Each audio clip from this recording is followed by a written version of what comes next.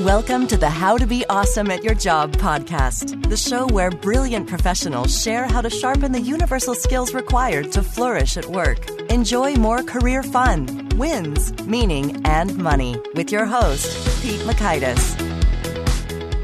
Well, once again, I'm excited to introduce another fantastic interview here. And please keep the feedback rolling at pete@awesomeatyourjob.com or awesomeatyourjob.com/contact, because it's really helpful to dial into finding great guests like Dr. Carmen Simon. Dr. Simon's book, Impossible to Ignore, Creating Memorable Content to Influence Decisions, dropped just this week. And so it was so fun to have her share some of the takeaways from that and all of her other research. So there is just some really great information here associated with making your messages memorable and really coming across well in the course of presenting your communications. And what I love is that it's research-based and driven, all this good neuroscience stuff behind it as opposed to a mere opinion. So that's a lot of fun. So you're going to have a lot of fun takeaways along those lines. Specifically, one, how to leverage the action hierarchy of reflexes, habits, and goals to make your messages easier to act on. 2, the power of repetition and how to harness it optimally. And 3, the core commonalities associated with the top 50 SlideShare presentations ever. If you know that SlideShare program and website recently acquired by LinkedIn, which has all those PowerPoints.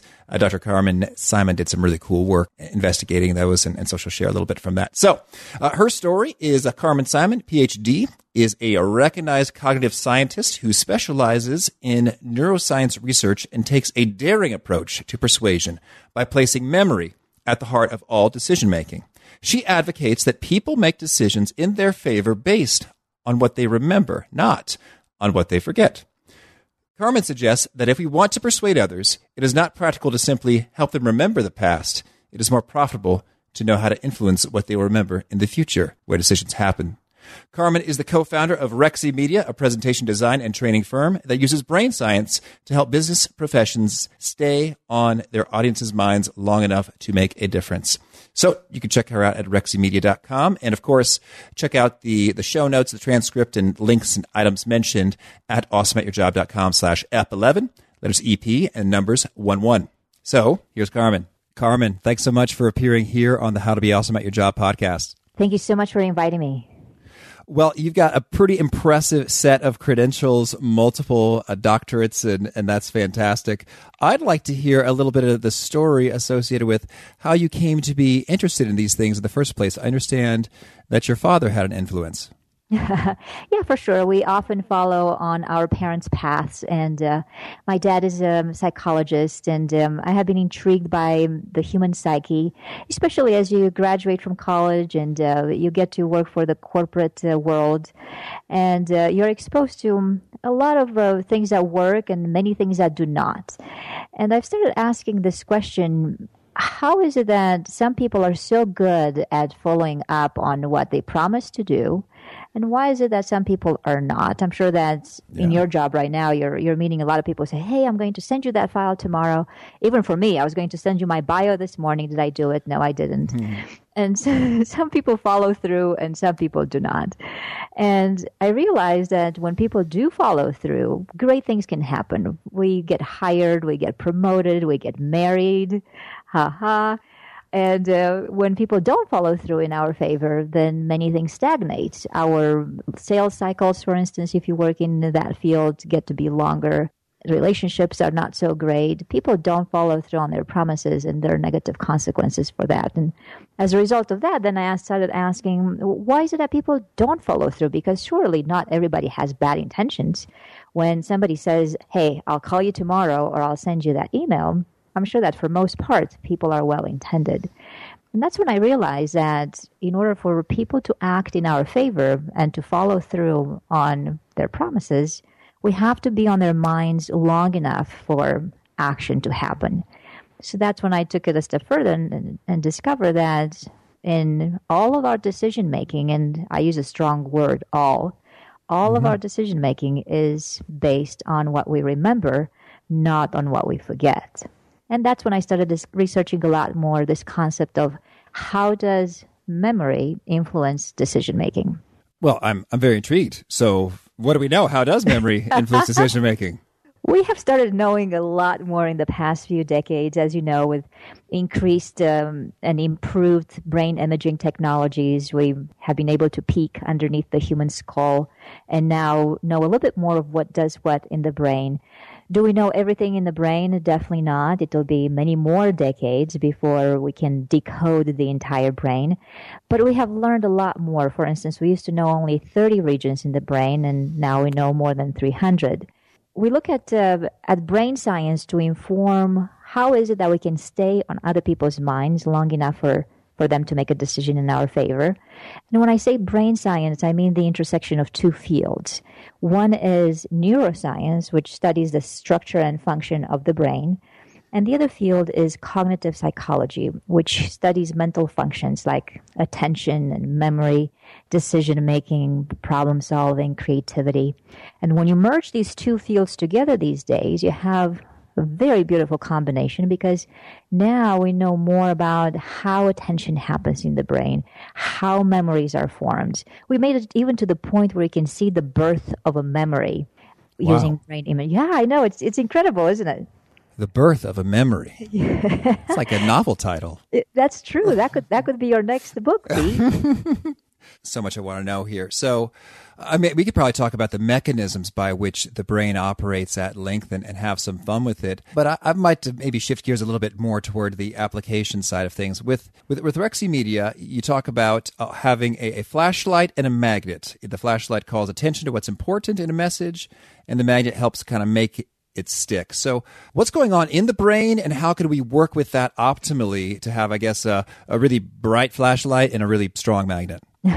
So I'm glad that you mentioned those metaphors, because imagine this. Let's just say that you're about to get engaged, as you're sharing with me before this call, and you wanted to, obviously, initially when you started dating your fiance, you wanted to stay on her mind long enough for her to say yes to you and no one else. Let's just say that there was a lot of competition. Certainly. Yeah, exactly. So, and then in business, it's no different. We want to stay on people's minds and long enough for them to say, hey, we want to hire you, or we want to promote you, or we want to consider you one of the greatest people to do business with. And in order for us to do that, first we have to be on their mind. So that's where memory, or that magnet, has to happen. You have to say or do something that sticks. Quite often people forget to act in our favor just because they didn't pay attention to begin with. So that's where that flashlight metaphor comes in. In order for people to remember you, they have to pay attention to you in the first place. And the reason that memory is important, and as a result attention is important, is because both of them lead then to decision making. It would be a shame for somebody to pay attention to you and remember you, but not say yes. Just imagine, like your fiance, would have said, "Oh yeah, I still remember you, and I kind of like you," but the answer is no. Oh, that'd be sad. Oh, I know. That'd be kind of sad. So actually, can you remember a time when you learned something, you still remember it, but you did not do anything with it? Sure. Well, I guess those are kind of shameful things, like, oh, I should have done something with that. I'm looking over at my bookshelf because I imagine surely there are some tidbits here. I think some of it's about sort of discipline, maybe in like the exercise world. It's like, oh, I've learned some great things about exercise, but not doing it. Oh, you're so right. Yeah. How many personal training sessions did you attend, or do people attend? And then they say, oh, I'm just going to continue on with those routines. And they don't really stick. I remember attending a Tony Robbins workshop. Oh, I did that. I unleashed the power within and walked on fiery coals. You did? I sure did. Yay. And if you remember, as a result of that experience, were you given like a binder with hundreds of pages of all sorts of beautiful things to follow up on? Oh, I sure was. How many of those did you apply? Well, I remember he challenged us to be vegan for a month, and that was brutal for me. Well, and I like that you're mentioning this. And here's what we know from brain science in terms of decision making and acting in general. Because what is decision making but the choice of an action? So how does the brain choose what to do next? And what we know so far is that there are three paths towards action or towards decision making. We decide, first of all, based on reflexes. So we decide in a Pavlovian kind of way almost, in the sense of there are some actions that we take that are pre-wired and the memory is a given, so to speak. So for instance, it doesn't take a lot of training to realize that you shouldn't touch a hot surface with your hand, because from an evolutionary perspective, if we protect our skin, we improve our longevity. And we also react reflexively, and we know what to do to sweet tastes. We react reflexively to odors. We react to body temperature. We react to altruism and beauty. I mean, it's impossible not to react to flowers, for instance, or youthfulness, or obviously sex. So there are some things, some memories that are already part of our inventory that we're born with. So that's one path towards what to do next. We already know. A second path is acting based on or making decisions based on habits. And when you say that it took a long time to adjust to a vegan lifestyle, that's because it was probably interfering with other habits that you had. Yes. And like reflexes, habits are conscious at first, but with enough exposure and repetition, they become subconscious. And the reason that it's so easy to decide what to do next based on habits is because they don't require so much cognitive effort. They're just a given. It's a lot easier probably for you to reach for the chicken than to reach for the cucumbers. That's true. A third way of deciding and choosing your next action is based on goals. And like reflexes or habits, goals are requiring a lot more cognitive effort. It is possible for humans to change their minds in light of new information, but that means we have enough willpower to do so. So at the end of a very busy day for me, let's just say that we had a lot of work to do, or even for you going back to the vegan dilemma, if you get home at 5 o'clock and you open the refrigerator, what are you more likely to reach for, the chocolate or the broccoli? So, well, if it were meat, it'd be easy. But so I'm with you. It's like during kind of an exhausted, kind of challenging time, you want to be comforted. You want to be comforted, and also you don't have enough cognitive power left and enough willpower in order to change your actions in front of new information. So even though you had just attended the workshop and let's say you were really believing in this fact that a vegan lifestyle might help you out, you see that chicken and it just looks, you've been eating it for years and years and you're thinking, oh, just a small bite is not going to hurt. Okay, I hear you. So I've got 3 layers here, and they take progressively more cognitive effort or power. Yes. The goals the most, the habits the second, and then our natural reflexes the least. So I kind of understand the 3 paths. So then if we're trying to make some change stick or to get a message received well, how do we work with that? Exactly. So if you are talking about this podcast being presented in the realm of a better day at work or influencing others in the positive way or just doing things more efficiently, you have to step back and ask, is this new information that I'm proclaiming, whether it's new content or a new skill, going to survive if it's not linked to some existing reflexes or habits, but it's only linked to goals? Because a mistake that people make, especially in business content all the time, is they try to appeal so much to our goal-oriented behavior at the detriment of habits and reflexes. And it's very difficult because it's not immediately sustainable to engage in something completely new unless you, at first, at least, link it to something that's old and habitual. So could you give me an example? Yeah. So, for instance, let's just say that let's think of a recent example, a few recent examples that are on people's minds. Let's think of the Super Bowl commercials. Have you seen the? You may have watched the Super Bowl and some of the commercials that people always tune into because so much money goes into the production of those, and you're thinking, gosh, they're fun to look at, but are they effective? I remember the marmot. I remember the Dorito and the child in the womb. So there are a couple I recall. Yes. Oh, that's good. So see, that's a huge compliment that you just paid to the producers, because imagine if we're talking about attention, memory, and decision making being at the foundation of success, business success these days, which is what I proclaim, then those ads achieved all three. They got your attention in the moment, because how many stimuli compete for our attention during a Super Bowl party or a Super Bowl event? Lots. Oh, yeah. So just because people paid $30 million for however many seconds of airtime does not guarantee attention. So somehow they got your attention. You still remember it weeks and weeks later. And if given the seat, that's where they would have to track you down a little bit more and see if in front of that aisle, would you reach for the Doritos or their competitors? That will be the decision-making piece.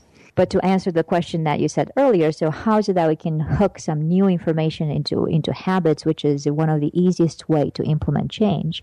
I remember one of the commercials being the Colgate one. Do you remember their very humanitarian message in terms of don't let the water run when you're brushing your teeth?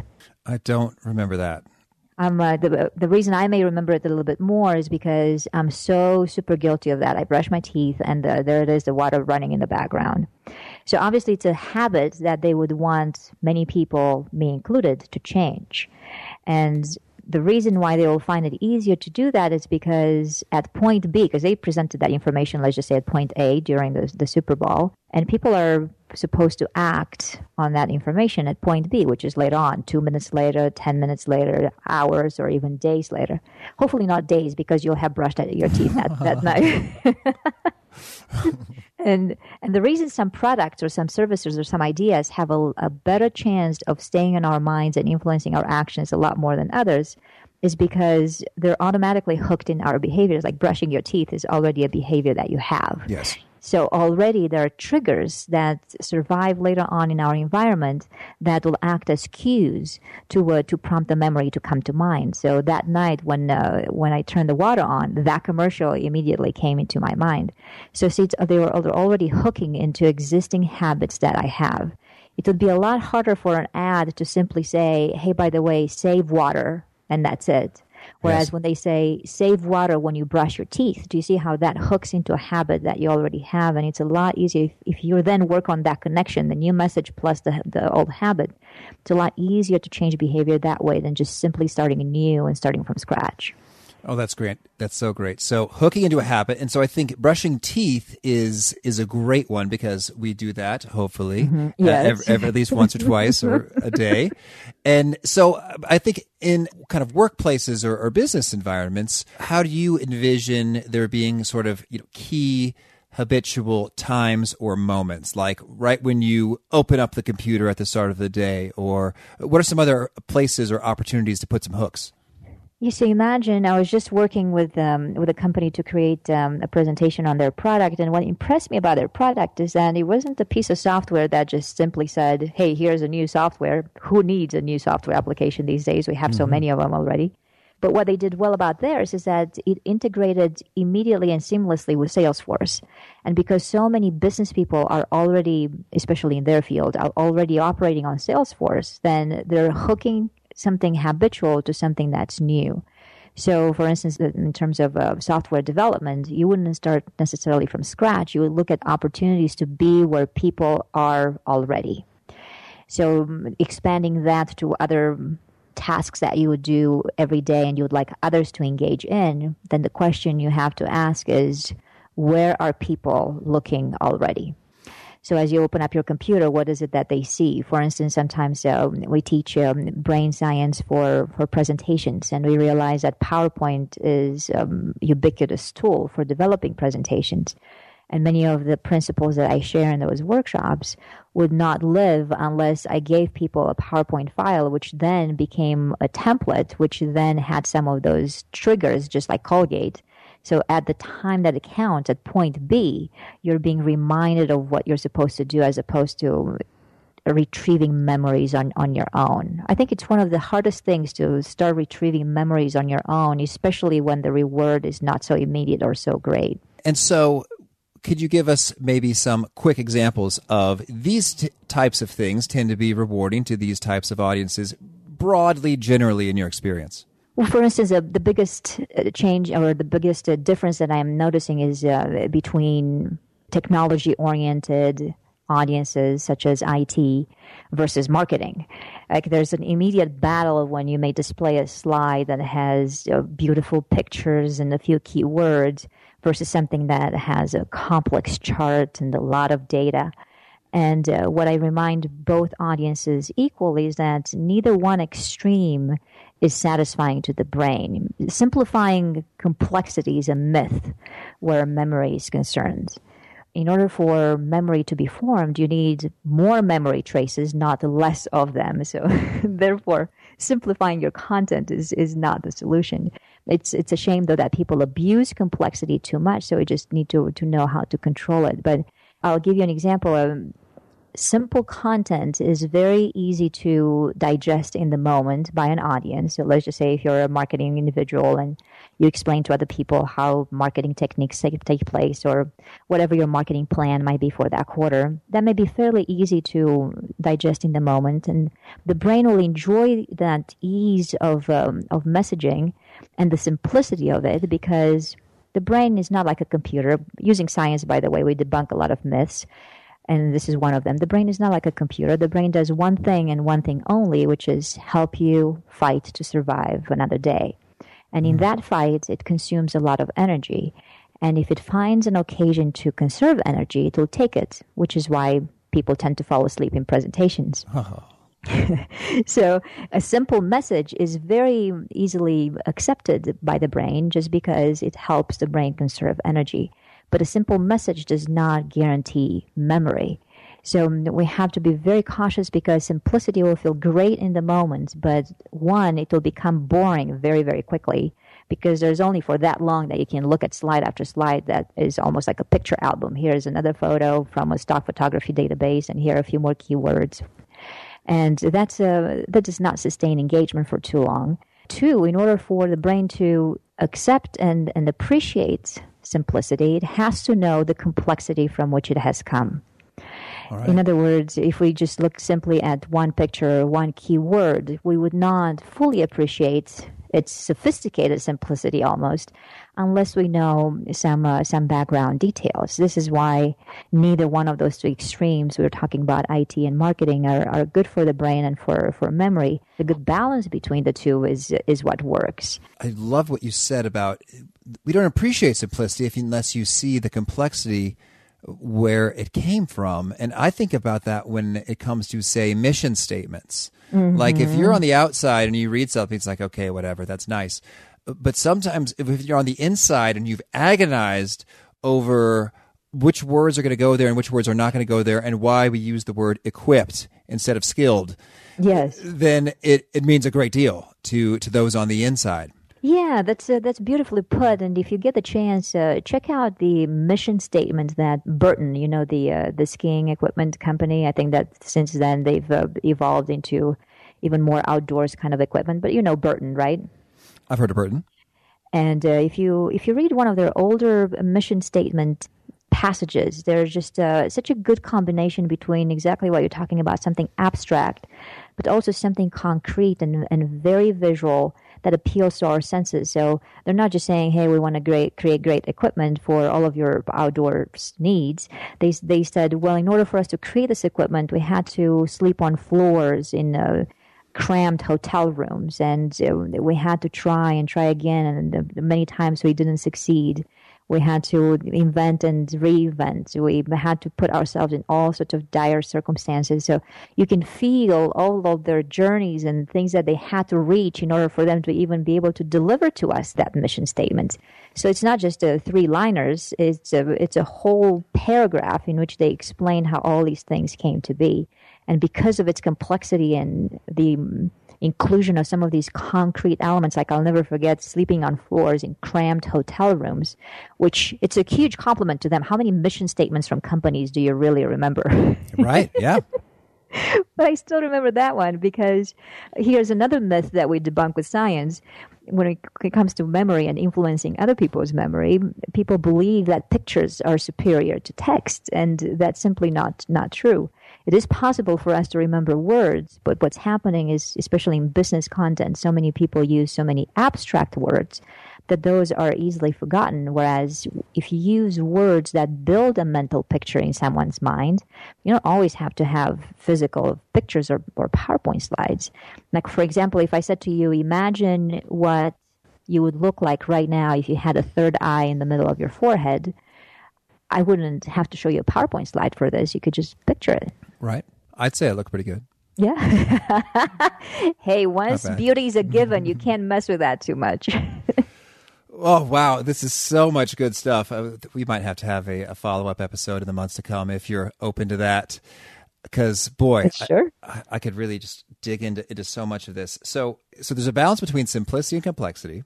Yes. Having your words paint a picture, being able to show off the complexity from which the simplicity came in order for it to connect. What are some other kind of just top drivers or levers that we should mention in the same breath? Well, let's just refer to some angles. If we're looking at the foundation for this entire conversation as being attention, memory, and decision-making are the pillars of business success. So let's just start with that, and nothing touches that foundation. From then on, then the questions that we can ask is, what is something that influences then attention? What is something that makes things stick in terms of memory? And I keep insisting on this phrase, influencing other people's memory, not your own. And so what are some decision drivers? So we can ask more zoomed-in questions around those pillars. Well, so I think we've heard a bit about attention and memory. Is there anything we should zoom in on decision-making? Yes, so for decision-making, we're talking about those three ways of reaching decisions, which are the reflexes, the habits, and the goals. By the way, as scientists, we get this question all the time, which is, how do you know if somebody acts on habits versus goals?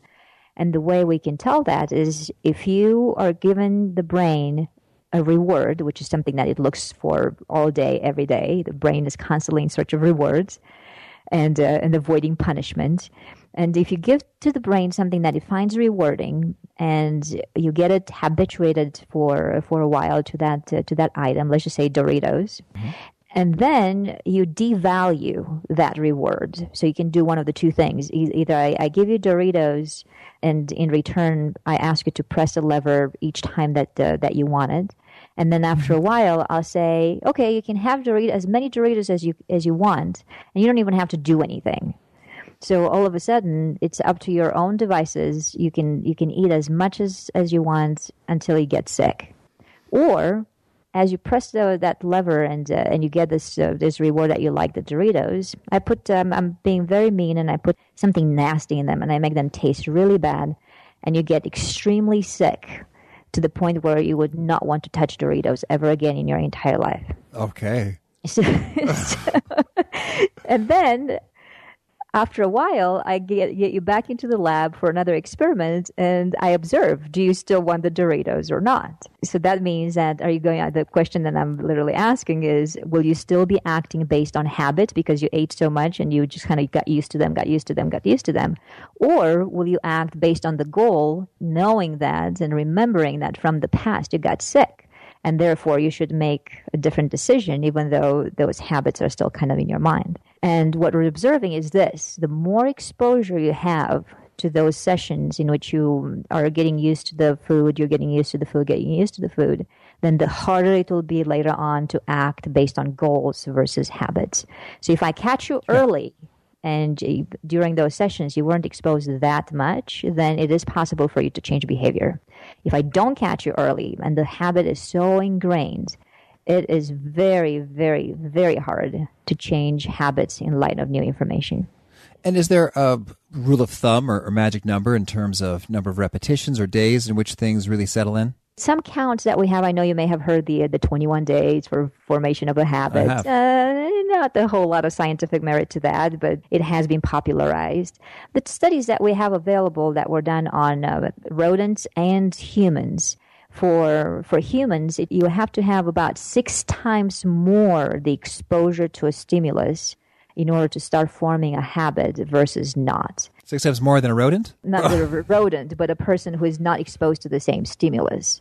So let's just say that you and I are eating Doritos. I would have to have 6 more times the repetitions and the sessions in which to get used to that kind of food than you do in order for me to have a more solid habit. Wait, so you're comparing yourself to me, and the key difference between us is what in this scenario? Is the fact that one eats Doritos habitually and one does not. Okay, versus I just have them from time to time. Yeah, exactly, Okay, exactly. I'm with So if I start training you and I expose you to more of that stimulus, then I'm starting to build a habit, build a habit, build a habit. And once that threshold has passed, and I'm assuming that is different from different stimuli. The only reason I'm only referring to food is because from an experimental perspective, those have been the only experiments that I know and I can rely on when I'm sharing these numbers. But I'm sure that in the future, people will start replicating some of these experiments with different stimuli and see what is really that threshold beyond which it's very, very difficult to change a habit. So far, the only references we have are in terms of food experiments. Imagine that many of these experiments are not easy to carry through, because whenever you are involving an MRI machine or fMRI technology, those things are not cheap to carry, which is a good point here in this program to remind people to be cautious about some of these neuroscientific studies, so to speak, or results that we tend to share with others, because you'll have to look at how many people took part of the experiments, how was the experiment carried. Many of these neuroscientific studies are done just with 10 or 15 people, because it's not that cheap to put a person's brain in the MRI machine and start running these studies. And you also have to have randomized, in a true study, you would have to have a randomized setup, and you would have to have a fairly good number of people who are part of it, not just 5. Certainly. I'm skeptical when I see a tiny N in a study. Yes. So I'm right with you. So your book, Impossible to Ignore, it releases today, the same day this episode airs. So yay, congratulations in advance since we're pre-recording. Thank you. The book has some nice promises in terms of no more redundant meetings, rambling emails, or anemic presentations. That sounds quite exciting. It sounds like we've covered a few of these topics that are associated with kind of eliminating some of these frustrations and drudgeries. What are some other key gems in there within the book that help contribute to preventing these frustrations from occurring? The main point of the book is to shift our thinking in terms of how we look to stay on people's minds so that they can decide in our favor. We used to look at memory as something that includes the past. When you say, what do you remember about XYZ? You would immediately think, well, you're recollecting the past. But I'm advocating something different in the book, which is, what if memory has evolved not to help us keep track of the past, but rather to help us keep track of the future?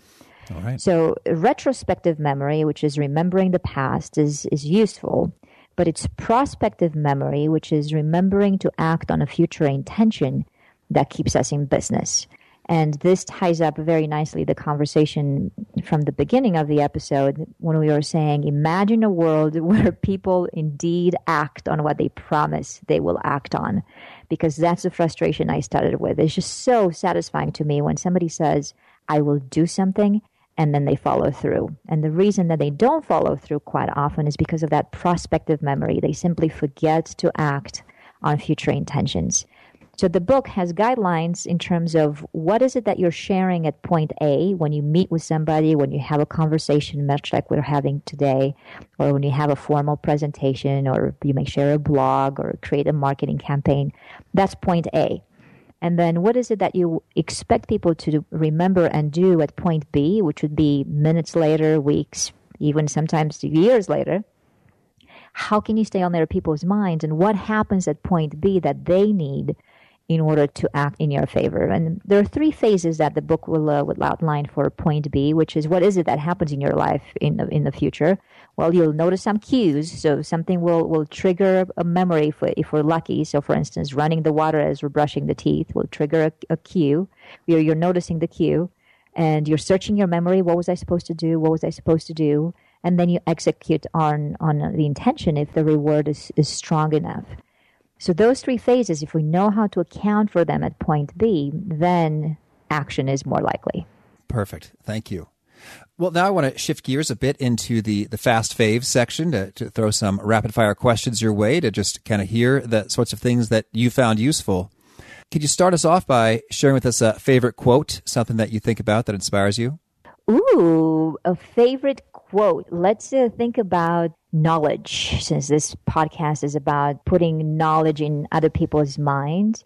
I remember reading a while back that obviously knowledge is power, but what I remember even more is I always appreciate people who modify quotes to something that has a deeper meaning. And somebody else came and said on top of that, it's not knowledge that's power, it's the application of knowledge that's power. And if we connect that to the purpose of the book, it's not that memory is power, it's the application of what you remember that is power. That's great. And could you share, you've seen many studies in your day, done some, read many. Are there any kind of particular experiments that you find yourself referencing or again or that you really admire? Ooh, I have just finished a research study of my own. Just recently, I picked up the top 50 SlideShares. You're familiar with SlideShare? Oh, yes. Of last year. And I asked this question, what do those SlideShares have in common in order for us to like them, share, download, embed, or comment on them? Because if you think about it, if we do any of those 5 outcomes that I just said, that means that SlideShare creator had the skill to stay on our minds long enough for us to act on them. It was in that study that I identified these 15 variables that impact other people's memories, or not so concerned about how to improve our own memory, but how to stay on other people's minds. I've been studying the reflection of those 15 memory variables in those top 50 SlideShares, and I would say that the best result of that study that I just finished is this. Out of the SlideShares that I studied, which didn't have more than 50 slides, I want to say 5 to 10% of those slides contained one memory metric that I'm very fond of, which is surprise, the element of surprise. Mm-hmm. The idea is that in order for you to impact someone and get them to click like or get them to comment, you don't have to create something so intense at every single moment. It's something that's used in very small potions that can still be impactful. So look at an element as surprise, for instance, as caviar, not marmalade. I'm looking forward to reading that in its depths. Is that going to be published somewhere? I only published just briefly just these results that I'm sharing with you, but I do plan to detail them a little bit more because I think it's such good news for any of us content creators to know that we don't have to try so darn hard at every single unforgiving minute in a conversation sequence or a presentation sequence. Just making something intense and using that element in good proportions is a lot better. It's giving us a lot better results than trying too hard every single instance. Well, now I've got that Colby Calais song in my head. That you don't have to try. That uses repetition, so that's how I remember it. She kept repeating herself so many times. Oh, that's so good. I'm glad you mentioned that because obviously when we talk about the 15 memory metrics that we can use to influence other people's memory, repetition is definitely the mother of memory. So is emotion. So those are 2 more of the 15. But repetition is a tricky thing because it's a fine line that we're walking between asking or repeating a message for somebody and sounding remedial. Mm. And what I'm noticing in business content, especially and in business presentations, is that people are afraid to repeat things because the ego gets in the way and because they are afraid of coming across as remedial. Well, what do you think about that? Ooh, I think that I have experienced exactly that, been afraid to come across as remedial, but I think I'm just, what I have to say is so important, I guess, I'm full of myself. It's like, I think this is very important, and I think it's important that it be remembered, and thusly, I'm not going to be shy about doing a little previewing and recapping along the way. So I do see some kind of looks in the audience like, okay, yeah, we heard you. But I just don't think there's any other way around it that I'm aware of. Mm-hmm. Yeah, repetition, I think, is a function of exactly what you just said, is a function of the chemistry that you have with your content.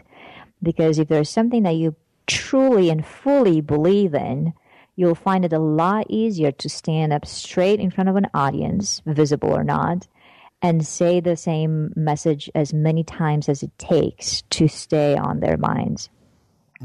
Great.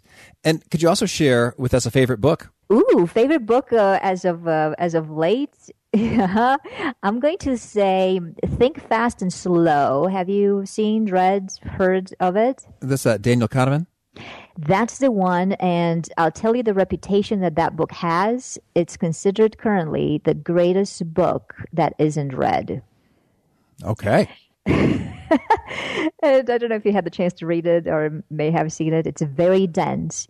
It's packed with the science-based information, which is one of the reasons that I read it. But I can see how people would get drawn to the message and to that simplicity, because he says, essentially speaking about the brain operating on these two systems. If we were to relate to his two systems, the three decision paths we said earlier, remember the reflexes, habits, and goals. The reflexes and habits would link to his system 1, which is a system that is fast and automatic and wants immediate gratification and what craves that chocolate. And system 2 would be the more goal-oriented system, and it's the one that we can relate to because it's the seat of the self, so to speak. So yeah, when you have that kind of simplification, it's easy to get drawn to a book. But then when you have to read the details behind it, then some people may shy away. But if you have the willpower, which is what we were talking earlier, it's a great reward. And can you share with us a favorite website? Ooh, favorite website. I like wired.com. Yes, it's a good one. And favorite habit, or so you talked a lot about sort of habits and goals. What are some habits that you've successfully installed that have been pretty transformational in your life?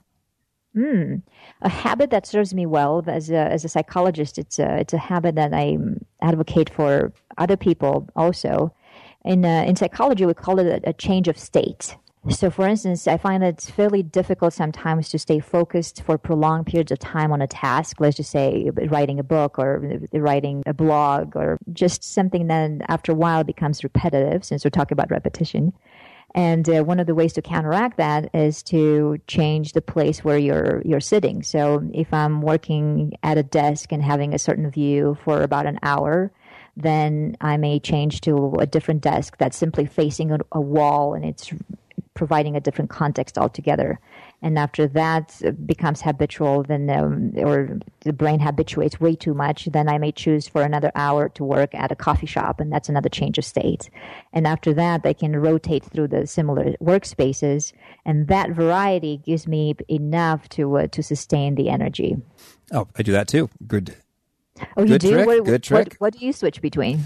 Well, I switch just between, is it my desk in the home office? Is it my desk in the bedroom? Is it out in a coffee shop? Is it in sort of different chairs, like standing or sitting or lying down?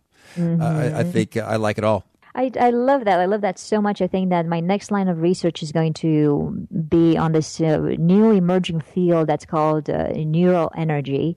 Oh. And I'm intrigued by this angle of sustaining focus by looking at how much cognitive energy do we have left. Because if we are starting from the premise that the brain is constantly looking to conserve energy and we can only produce that much through the day, how do we maximize it? I will read that. Thank you. What would be a favorite way to find you? If folks want to get in touch, they want to learn more, would you prefer a website or Twitter or email? Any of those three will work, or a combination. Our website, like you said, it is reximedia.com. For Twitter, I am on @areyouMemorable.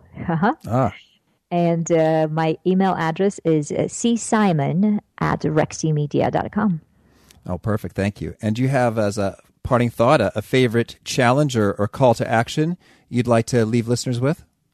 Yes, I love challenges. And here's my challenge for any listener. As you deliver a message, whether it's an informal conversation or a formal presentation, after you have delivered that message, do you have the courage in 2 days to call members from your audience and ask these two questions? What do you remember from what I said? And what are you willing to do with it? And see if you're satisfied with the answers that you get back. Oh, I do. That does take courage, and I love it. Carmen, thank you so much. It has been such a treat to have you here, and there are just so many nuggets I would love to mine more. So if you're serious about coming back again, I think that may well be necessary, because you keep churning out more good research. Excellent. Yes, that count me in. Oh, fantastic. Well, thank you and enjoy the rest of your day. Thank you so much, Pete. You too. Well, I hope that was a ton of fun for you as it was for me. Once again, you can check out those resources at awesomeatyourjob.com/ep11 and keep on making your messages memorable. Until next time, bye-bye. Thanks for joining us for today's episode. To get the most out of this conversation, visit awesomeatyourjob.com to find today's show notes, transcript, and infographic summary cheat sheet. For more entertaining professional skill sharpening, be sure to subscribe to catch the next episode of How to Be Awesome at Your Job.